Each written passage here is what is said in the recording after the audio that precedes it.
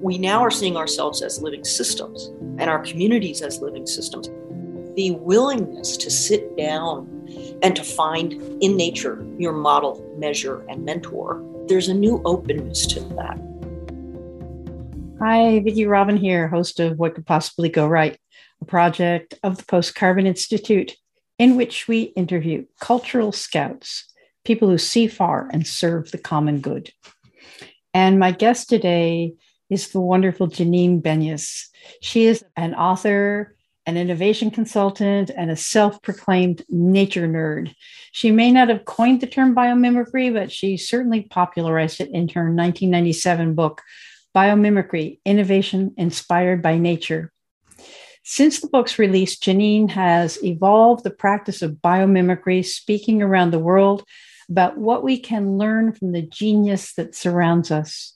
In 1998, Janine co-founded the world's first bio-inspired consultancy, Biomimicry 3.8, formerly the Biomimicry Guild, 3.8 being 3.8 billion years, bringing nature's sustainable design to 250 plus clients, including organizations like Boeing and Colgate-Palmolive, Nike, General Electric, and many more. In 2006, she co-founded the Biomimicry Institute, mobilizing tens of thousands of students and providing those practitioners with the world's most comprehensive biomimicry-inspired database, Ask Nature, to use as a starting place. So join me in a wonderful conversation with Janine Benyus. Hey, Janine. Welcome to What Could Possibly Go Right, and thanks for taking some time to be with us. There's many things I love about you, many things I love about your work. And one thing I want to talk about right now is that you're a systems thinker. You're curious not just about what makes nature thrive, how the gecko sticks to the ceiling and the butterfly makes its colors, but human systems and economic systems and social systems. And so you're thinking about how all of these might fit together. We have a design problem, you say, not a problem of substance, that our question should not be how can we control and extract for human benefit, but how can we learn from nature to benefit one another? You know how much I and everybody wants this to be how humans inhabit the earth. So this may be phrased wrong, but one question I have is, where is biomimicry winning as per se, beyond projects to whole systems? And I'm also wondering what clues biomimicry has for pandemics. Did you watch the last 2 years shaking your head and going like, there's a better way to address this? And another question is, do you think about the social and political systems? Does biomimicry have something to offer nations that still solve our problems with shock and awe? So help us, Janine, to turn our attention toward what is life-affirming, even as all around us it seems to be going toward denying and destroying. We need your medicine. So tell us what you see emerging. What could possibly go right? And over to you. What a fabulous question. Yeah, I'm a fan of not shock and awe, but flock and awe, really. That's what I'm hoping.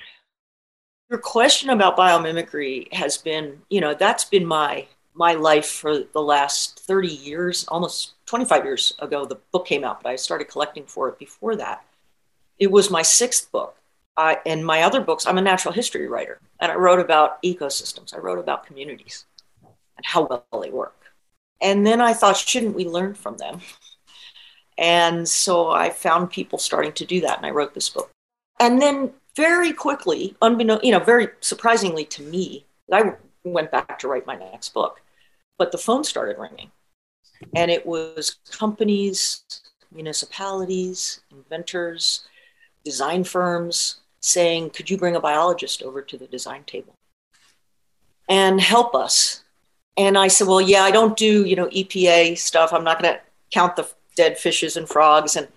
But upstream in the design challenge, that would be interesting to tell you how life works and then see if we could redesign things along those lines. And that's what started our company, which at that point was called Biomimicry Guild. Now it's Biomimicry 3.8. So we've been doing this for 3.8 billion years of good ideas. And we've been doing this now for about 25 years. And I always felt like I was, when we would bring in biological living systems models into these big corporations sometimes, it was a stretch. We had internal champions to get us the contracts to come in, but, people were highly skeptical.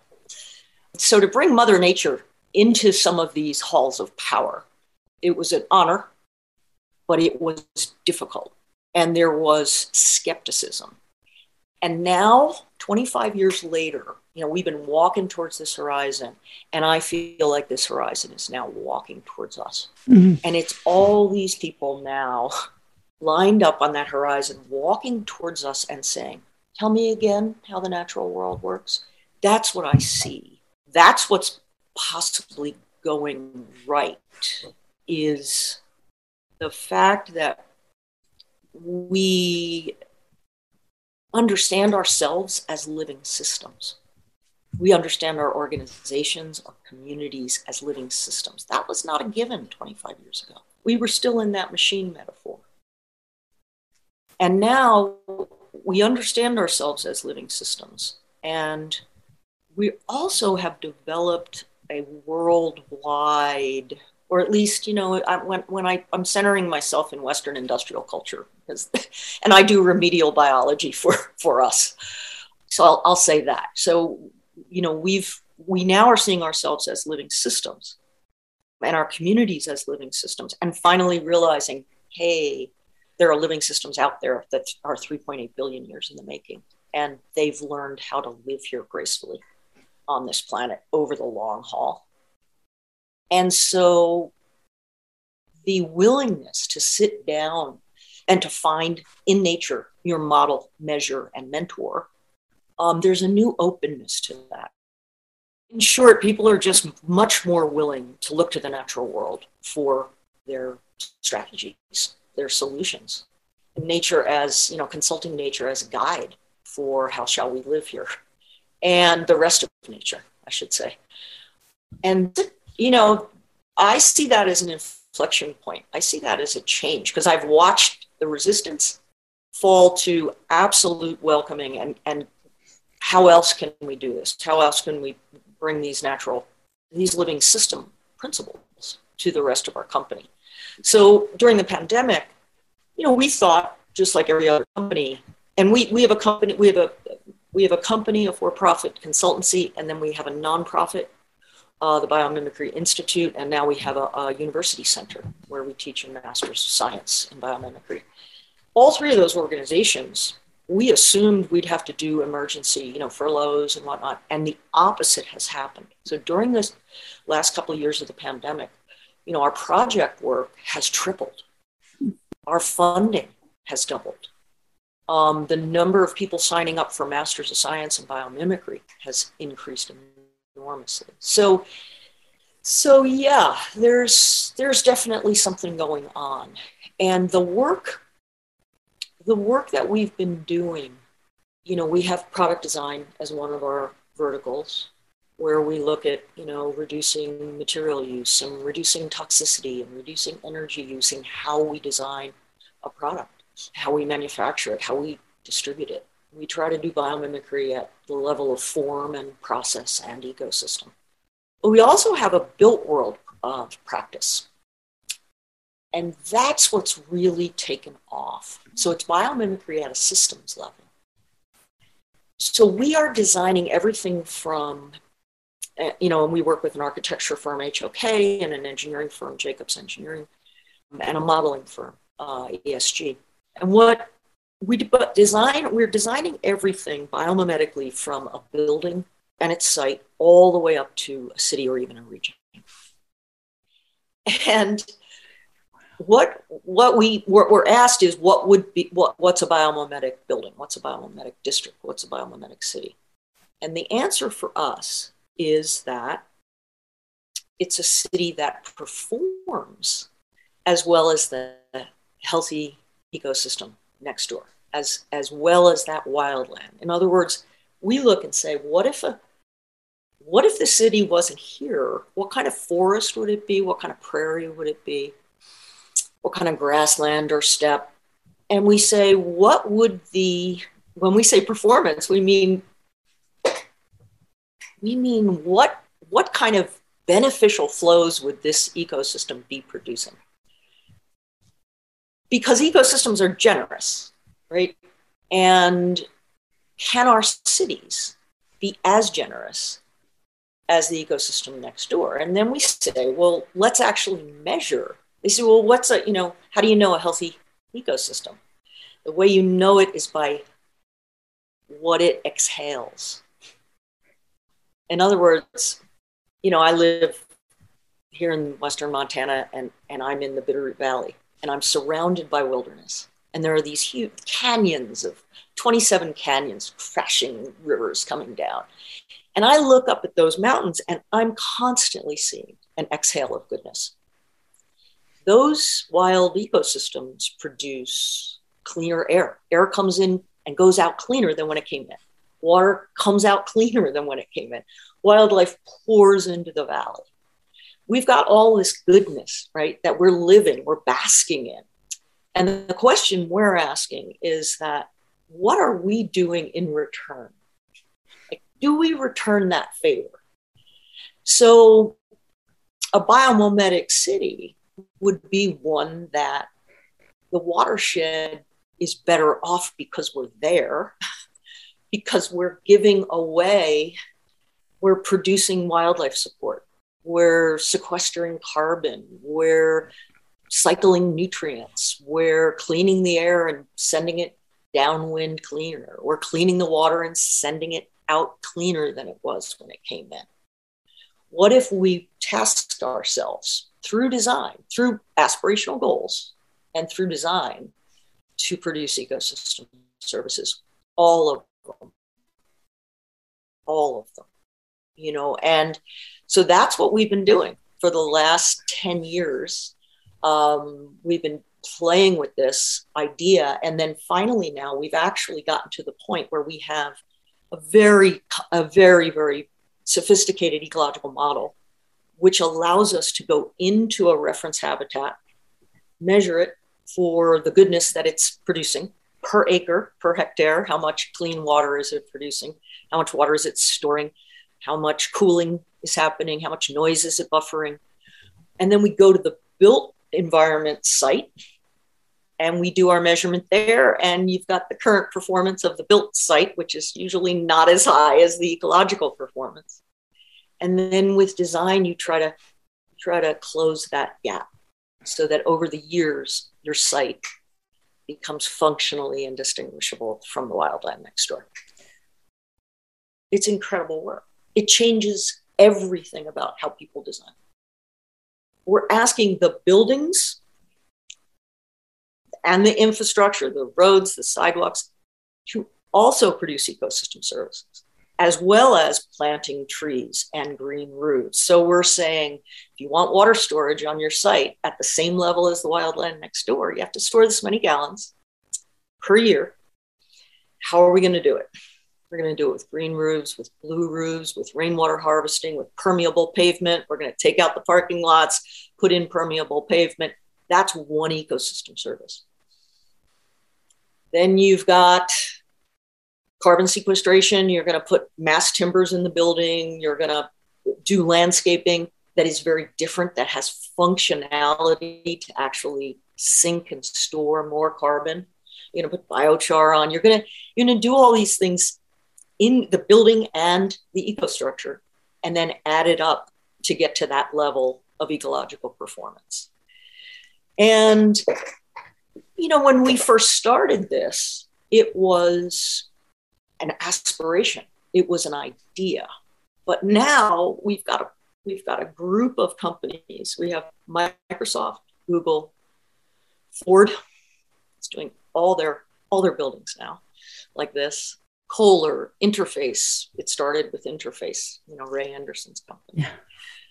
Aquafil. There's a university campus, App State, and it's a learning cohort.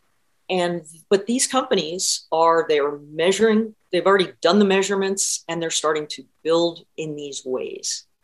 So if you can imagine things like the mushrooming data centers, things that we build and we build again and again and again, if we get those right so that they're actually contributing to the neighborhood that they're in, it's not my backyard, it's please in my backyard. How do we do that? So if we can change that template for city of the future or the data center of the future, and then that gets built again and again and again and gets improved upon, people say, well, what's that going to do for an ecosystem if just one building and their site do this positive production of ecosystem services? Well, that's where it starts. That's not where it ends, because already these companies are starting to go to some of the other companies in their watersheds and say, would you like to sign off on this? Would you like to do this? And then the next thing that the company says, okay, what can I do? Could I mimic natural systems with other lands that I touch? And it turns out that we touch a lot of lands. These companies, these municipalities, a company, for instance, touches a lot of land in its supply chain. So what if you do agricultural, forestry, fisheries, you change the management of those so that you're deliberately trying to support habitat, to cool the environment, to help feed pollinators?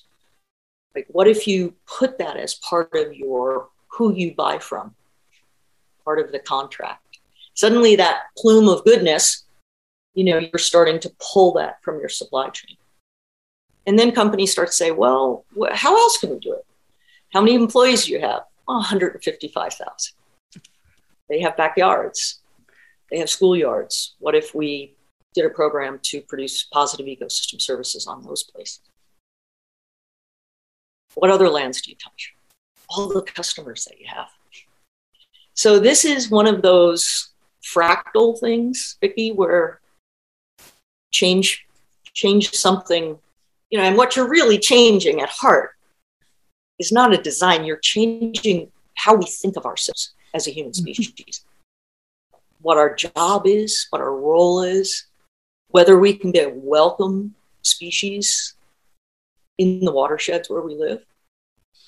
It is a joyful thing to be at a design where people are trying to figure out how to do good and give it away beyond their borders. It's just a new way of thinking for us. That's, as Donella Meadows taught us, it's that worldview shift. That's the biggest leverage. Right? That's where biomimicry is going. Wow. I can see it. I think where my heart is right now is that I am, some Fridays for the Future teenagers in my community went to the city council and they got a declaration of a climate emergency. Out of that, the city council has appointed a group of people. I mean, I live in a burg. I don't live in some big place, but, no. It's an island. I think an island is a perfect container to think in systems. And so we're working, and I'm encouraging us to think not in terms of a solar array here or an electric police car there, but to think of us as an ecosystem, that we have streams underneath everything. We're on a hillside, this town. And so the water is flowing underneath the surface and sometimes coming up, and so we have some swales and there's a couple streams that, so to think about this in almost like a permaculture way, like there's water flowing through a system. How do we capture and store that water in the soil, in cisterns? How do we install gray water so that our sewer treatment plant isn't processing water that it shouldn't be processing, but we just think about everything going down in there. This isn't about me, but I'm sort of getting a consult right now. I've been advocating for a city farmer, and it's just sort of a weird idea, but, a farmer is somebody who thinks whole systems. They can repair the machinery, they can feed the chickens, they plant the garden, they fix the roof, they take things to market. A farm is a whole system.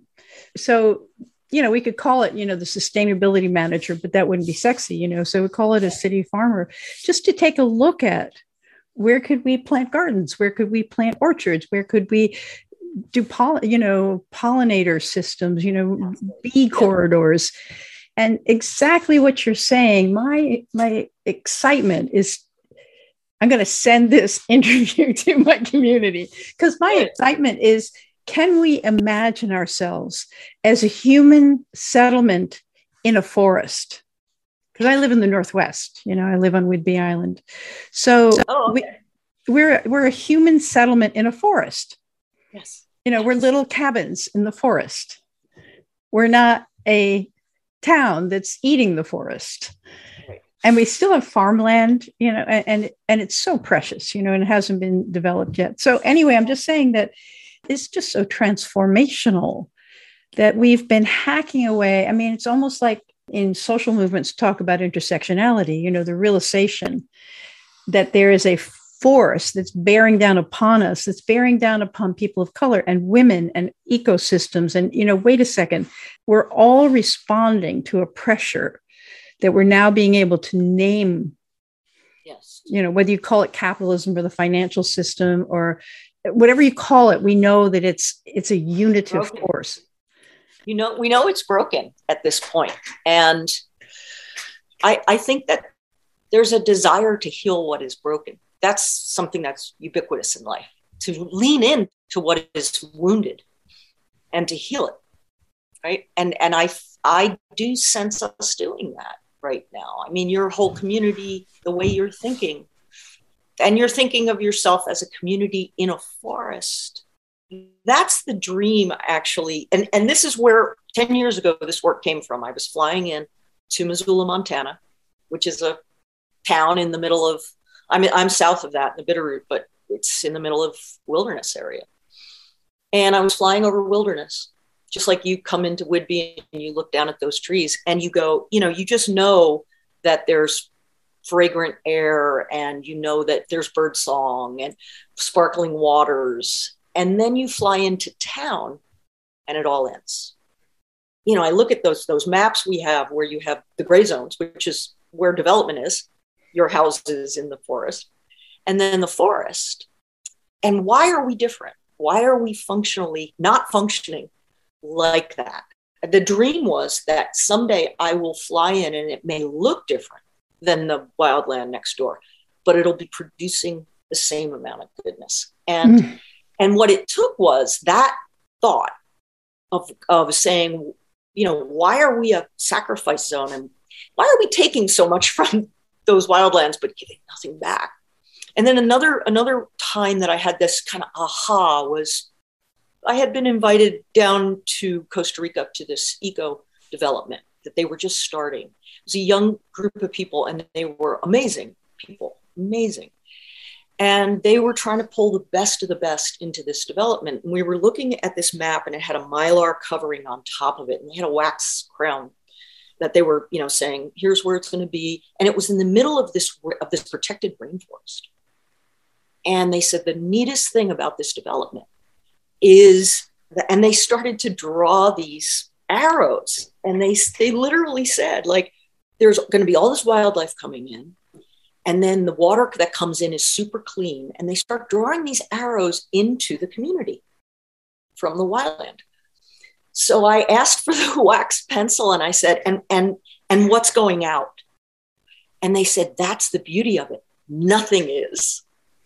And they drew circles like it's all going to be, we're going to self-sustain ourselves. We're going to take care of in here. We're going to clean everything ourselves, right? And nothing will go out. I said, why not? Why do you assume it's got to be a negative thing that goes out? Right. And I started to draw these arrows and I was like, what if there's more wildlife that gets produced? The pollinators travel and they keep on going and they have a place to be. There's all this clean air and cool coming out. So that's our next step. Net zero is what, and believe me, I work in a lot of places where they're far from net zero, right? So we want people to get to the place where they're not producing any bad, but they can't stop there. We have to cruise right by net zero and go to positive. Yeah. Or leapfrog right to positive, because you design differently when you're designing. In other words, say in your community, you want to do community gardens. But if you decide that you're going to produce excess food for the communities next door, you do it completely differently, right? Exactly. I mean, it's an aspirational goal. Let me tell you. I mean, forests in your part of the world are amazing what they can do, right? And so it's like, wow, how do they keep things cool when this is more in, places we work, like in Georgia, where it's these hot and dirty factories, right? There's factories. We're doing this with factories. We call it factory as a forest. That's one of the things we look at. Big old factories and their big old parking lots, right? And people are in there and it's hot and it's dirty. This is where the social stuff comes in too. Because when we've done this with companies and said, okay, how can you make your plant, and sometimes we're working on the Ford plant right now. It's 4,200 acres. Wow. Yeah, it's the place they're going to be making batteries. In Tennessee and Kentucky, we have those 2 buildings we work on, or 2 sites. They're huge sites. And, the people in the factory that we bring folks out and bring them to these reference habitats where it's lovely. You want to picnic there all day. Say, this is going to be what your site should feel like. And they say, what about inside? What about inside the building? It's hot and it's dirty. Can we have the coolness? Can we have the fresh air in the building, right? So suddenly, well-being is both inside the walls and outside the walls, right? Why not? Right. And then the other social things you asked about, Kate Raworth, we've put the donut and the citrus, we call it the citrus because we have the social wedges are in the middle and we're trying to fill those wedges with good. So in other words, asthma rates will go down and healthy limbs will increase, right? Noise levels will quiet. There'll be more quiet areas. There'll be cooler areas. Heat island effect will not affect as many people, right? And these new jobs that are created, of course, there's lots of plants that are planted in this process. And there are new jobs. You talk about the urban farmer. The people, if you're putting trees on balconies and on top of rooftops and in the parking lots, and you've got bioswales, and you basically have a permaculture kind of a setting, who puts all those in? We say it's got to be local people. It's got to be local green wealth, not just green jobs, green wealth. You're indulging me. You can tell how much I love this work. You're indulging me, so it's no, it's because it's exciting. There's a new field of design, we think, called design for ecosystem services. And that means there's a whole lot of new kinds of jobs. One of the ecosystem services in the list of 21 is food provision. That's what ecosystems provide for us. They provide food. So food provision. So all of those community gardens, those rooftop gardens that weren't there before, who runs those? Who's doing the nursery work to create all those forests that weren't there before, all that afforestation on that site, right? If you tie a social good to that and make that part of the plan, I think it will change communities around these places, right? On a social level as well. Totally. Yeah, you mentioned permaculture, and I keep thinking one of the principles is the problem is the solution.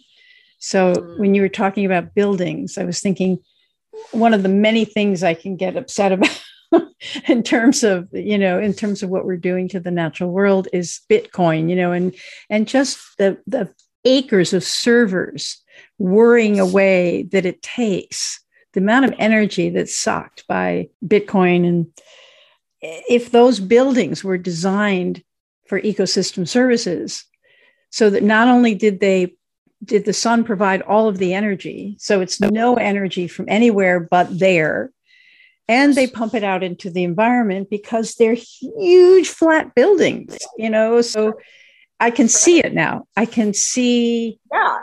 And just adding that little thing of we're going to go above and beyond and not just meet our own needs.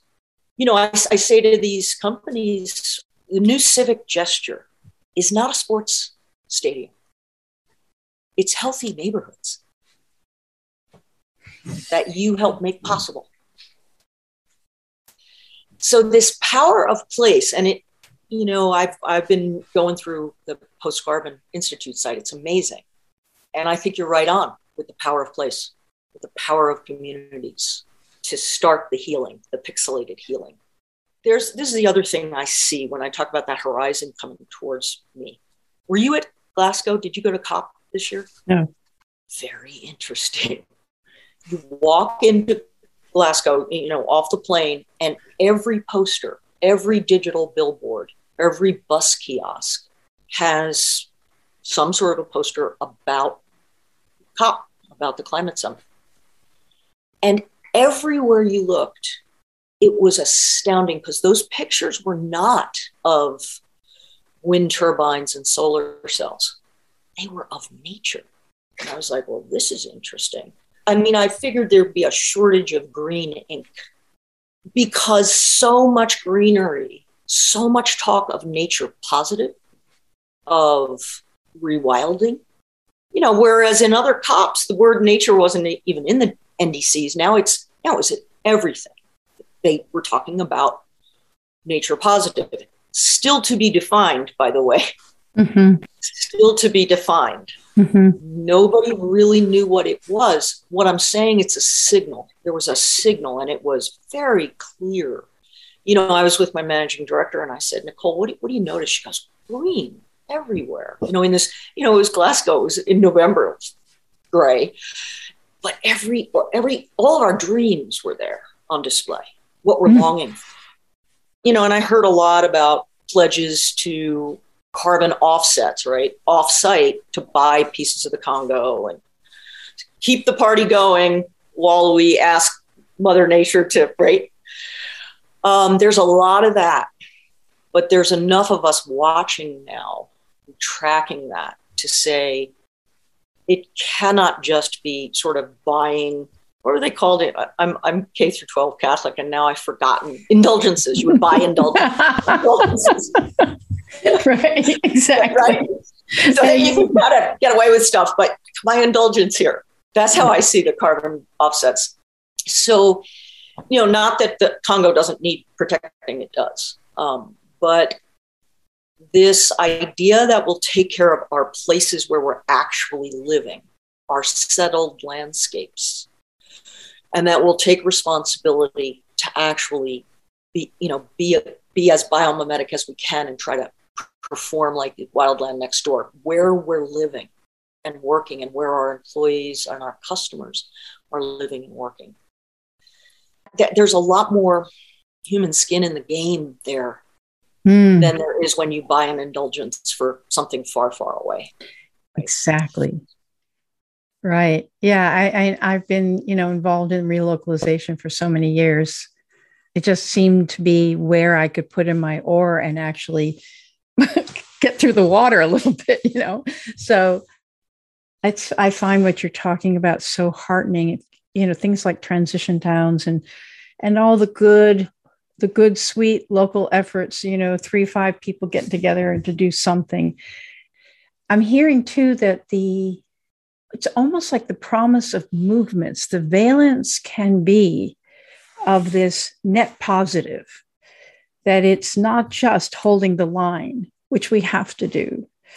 But there is a context of net positivity that is sort of inherent in our world as it is today. Everything is, if you could say, is yearning to contribute. Every element of life is yearning to contribute to the vitality of life and is being blocked. So it's like unblocking. And, houses don't necessarily have desires, but, maybe the wood that's in my house has this like, how can I get back to being the contribution I once was? I mean, I think we're tired of being aliens on the planet. Totally.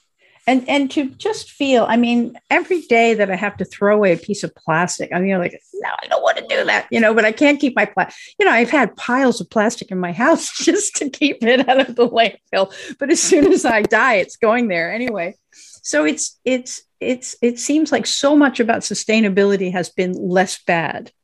Yeah. And so this idea that we can design to be a blessing on this earth. Yes. That everything we make is soil amendment. We give back, right? We give back. And what we're finding with these design teams is once you give them, and this is like you're sitting there with the engineering team that does parking lots, and the people who do the landscaping, which is usually just turf, just turf that's pesticided, and herbicided to death, right? So this is a big change. To say, well, we have this nutrient cycling aspirational goal, and we don't want any, we did this 140-acre school district in Lancaster, in Virginia. And there's a tributary to the Chesapeake. And so it was really important that nitrogen not flow into that tributary to the Chesapeake. And it was important that we have those cycling services on our site. And how can we make that happen on other sites nearby by virtue of us doing it and demoing it, right?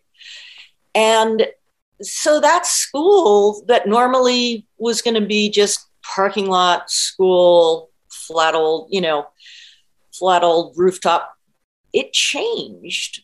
And the whole site changed, where everything was put, where the roads were put, because one of the goals was nutrient cycling and keeping the nitrogen from escaping the site. And then, of course, you said, well, we were not going to fertilize then with nitrogen fertilizers. That's the last thing we would do. Right? I mean, once you start thinking that way, suddenly you're not telling people not to do pesticides. You're telling people to do healthy microbial ecologies in the soil so that you can have more carbon sequestration and more water storage.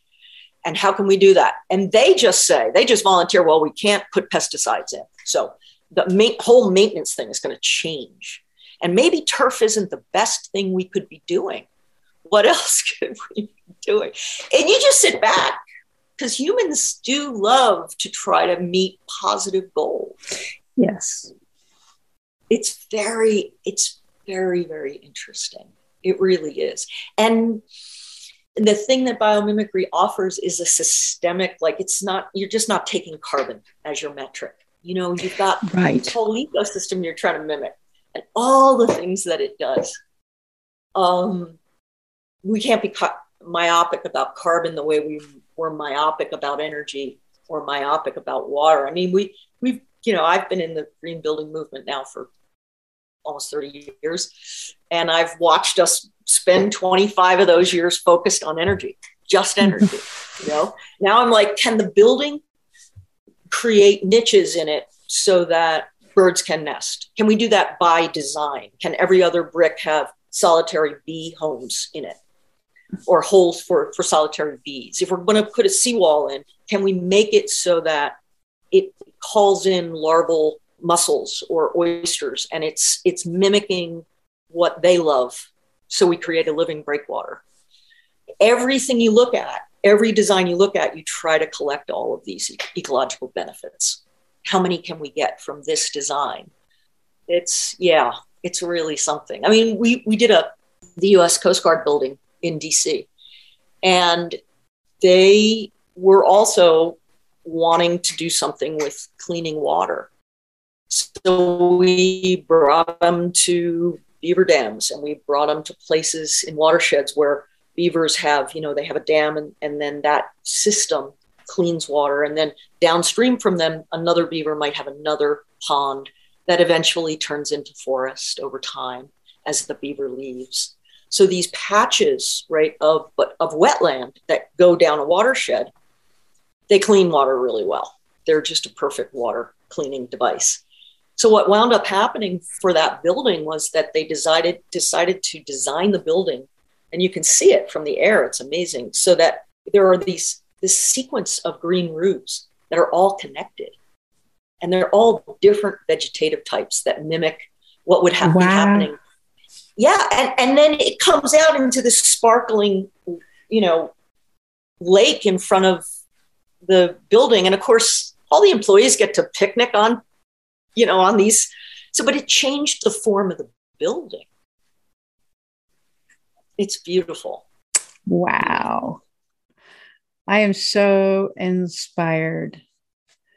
I just keep everything you say. I just like, oh, can we do that here? Can we do that here? Can we do that here? And so I hope that when people listen to this podcast, they have that same experience. Not how wonderful Janine is or your project, your team is, but I could do that here. I could do that here. Yeah. Right. And the software program we use is open source. Okay. So you can, go to biomimicry.net. And if you're interested, get information about joining Project Positive, this learning cohort. And we can teach you how to use that tool so that you can measure the ecosystem services being produced by the forest that you live in. Right. And then task yourself with that. It's totally doable. You don't need consultants to do it. You can start yourself, which is kind of cool as well. Okay. You listening, everybody? Biomimicry.net. Okay. Thank you so much, Janine. I could sit with you for hours and learn and be inspired, but I think we should cut it off here so that people can listen and then absorb. Okay, my friend, I want to thank you so much for this. Absolutely. Hey, thanks for listening. Don't forget to subscribe and leave us a 5-star review so that this hopeful message can get out to more people. Check out Post Carbon Institute's Resilience website for show notes and for more guest information. Thanks also to Asher Miller, Amy Burringroot, and Clara Winter of Post Carbon Institute, plus production assistant Michelle Wigg from frugalityandfreedom.com.